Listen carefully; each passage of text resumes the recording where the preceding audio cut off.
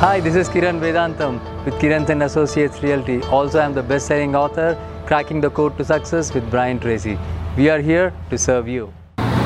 When you have purchased a house, you might have put in maybe 5% down, 10%, 20%, or maybe you bought it for cash.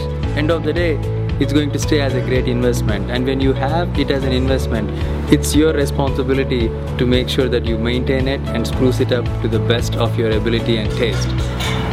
The point of what I'm trying to make is if you have a yard that is huge or even small, adding just a small ramada like this is going to add tremendous value to the beauty of the backyard.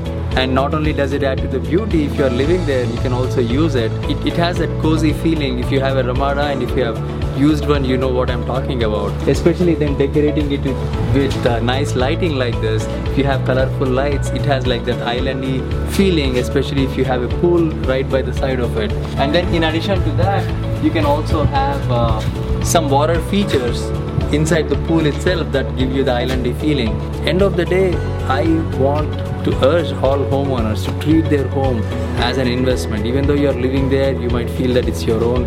Treat it as if somebody is going to come and enjoy it and you maintain it for the next buyer.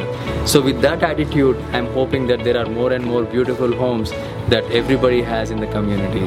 Thank you.